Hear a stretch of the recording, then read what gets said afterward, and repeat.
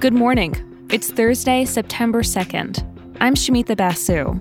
And I'm Duarte Geraldino.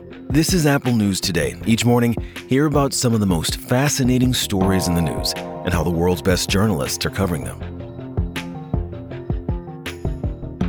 First, a brief update on the extreme weather on the East Coast. Heavy rainfall in New York triggered the first ever flash flood emergency in the city.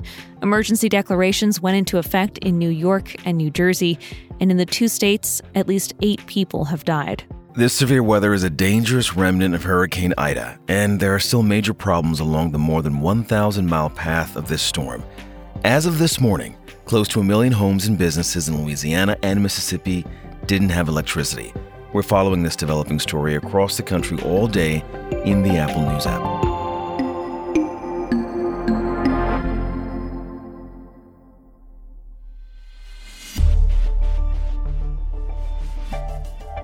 There are 750,000 households on shaky ground right now.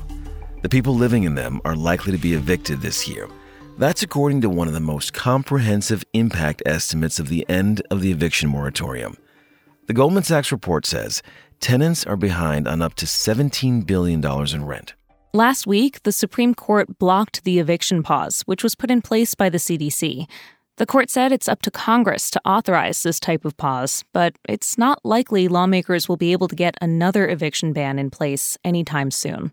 There are safety nets designed to help, but it doesn't look like they're going to catch everyone. Only a small fraction of the nearly $47 billion in federal aid earmarked for renters in need has been distributed. Affordable housing groups are criticizing local governments for giving out the money too slowly. Without a federal ban, it's up to states and cities to make their own renter protections. The Biden administration is putting pressure on more of them to act. But right now, just 6 states and D.C. have their own eviction moratoriums in place.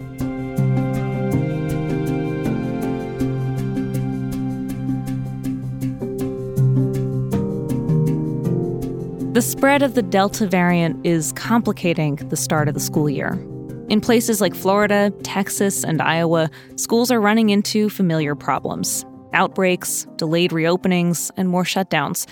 Now, the nation's second largest school district is using an aggressive testing policy to try to break this cycle.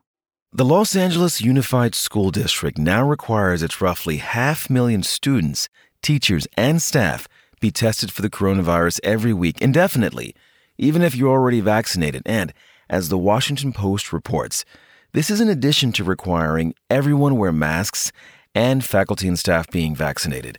If you test positive, you have to stay home for 10 days. If you refuse to test, you won't be allowed in. The goal of mass testing is not to eliminate the spread of the virus. The district said that would be impossible given the size of the student body and how quickly Delta spreads. But by staying on top of outbreaks as they happen, LA hopes it'll be able to minimize the number of kids who are forced to quarantine.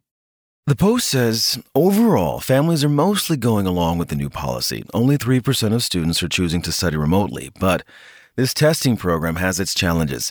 People are complaining about how long it takes to get test results and the logistics that come with collecting and analyzing all these tests.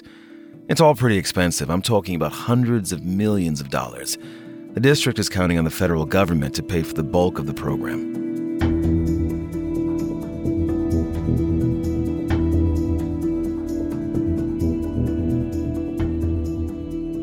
It's been 20 years since R&B singer Aaliyah died in a plane crash. She's one of R. Kelly's alleged victims. He's currently on trial and has pled not guilty to racketeering and sex trafficking charges. Court records show Kelly and Aaliyah were married in an illegal ceremony when Aaliyah was only 15 years old. Kelly was 27 at the time. The marriage was annulled quickly, and Aaliyah spent the rest of her career trying to distance herself from him. Constance Grady covers culture for Vox. She recently wrote about how, at the time, much of the media covered Kelly and Aaliyah's relationship as a non-traditional love story, rather than focusing on signs of abuse. I spoke with Grady about Aaliyah's talent and the impact Kelly had on her. She was able to combine R&B and hip-hop in really exciting and at the time unknown ways. You know, this was at a time when those two genres were still kind of siloed, and hip hop would sort of sample R&B, but R&B generally wasn't interacting with hip hop in the same way. And Aaliyah changed that. She was working with Timbaland and Missy Elliott when they were just up-and-comers, basically unknown, and combining all of their sounds together to create this really unique style. I think Khalifa Sena at the New York Times described it as avant-garde R&B. She brought that sound together and introduced it into the mainstream. We've learned a little bit more about Aaliyah's relationship with her former producer, R. Kelly. Describe that dynamic. So Aaliyah meets R. Kelly when she's 12 years old. Her uncle is his manager, and she's been looking to break into the music industry for quite a while. She was a little bit of a child star. She was on Star Search when she was 10. And R. Kelly agrees to be her professional mentor. When she's 14, they start working on the album that he eventually produces for her, her first album, Age Ain't Nothing But a Number, which in retrospect, knowing what we know about the relationship between R. Kelly and Aaliyah is a kind of disconcerting title, right? He has her dressed like him. Anytime they go out in public, they're dressed in matching outfits. And the music that he writes for her is very similar sounding to the music that he writes for himself. What we've heard from Aaliyah's friends and family since that relationship ended and since Aaliyah's death is that it was traumatic for her. Jim DeRogatis, who is the journalist who broke most of the R. Kelly abuse story, has said that Aaliyah's mother told him that Aaliyah was never the same after that relationship and that Kelly ruined her life. So, Constance, why do you think a lot of the press at the time, they didn't dig deeper and look more critically at Kelly's behavior?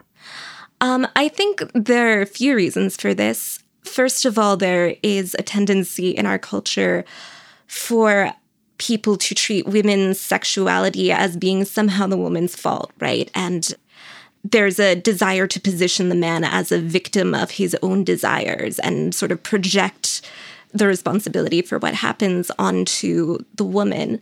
I think especially because Aaliyah was a Black girl, there's a tendency to refuse to allow young Black teenagers any sort of innocence or freedom from guilt and a desire to ascribe to them all kinds of adult responsibilities and actions. And Aaliyah was in a position where she was somehow expected to be the adult in her relationship with her professional mentor, who was 12 years older than her when she was a child, in part because she was a Black girl.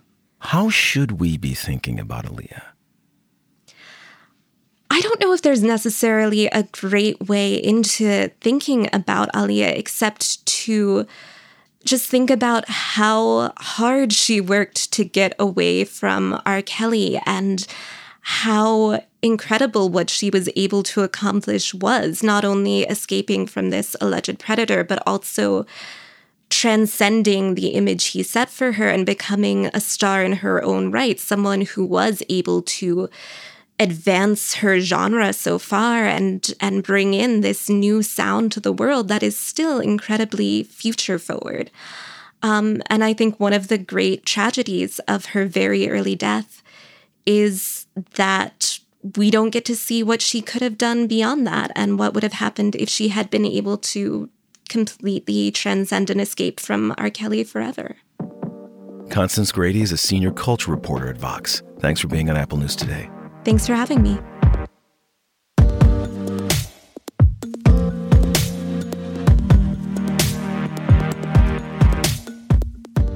Raise the cost of a cup of joe or switch to cheaper beans?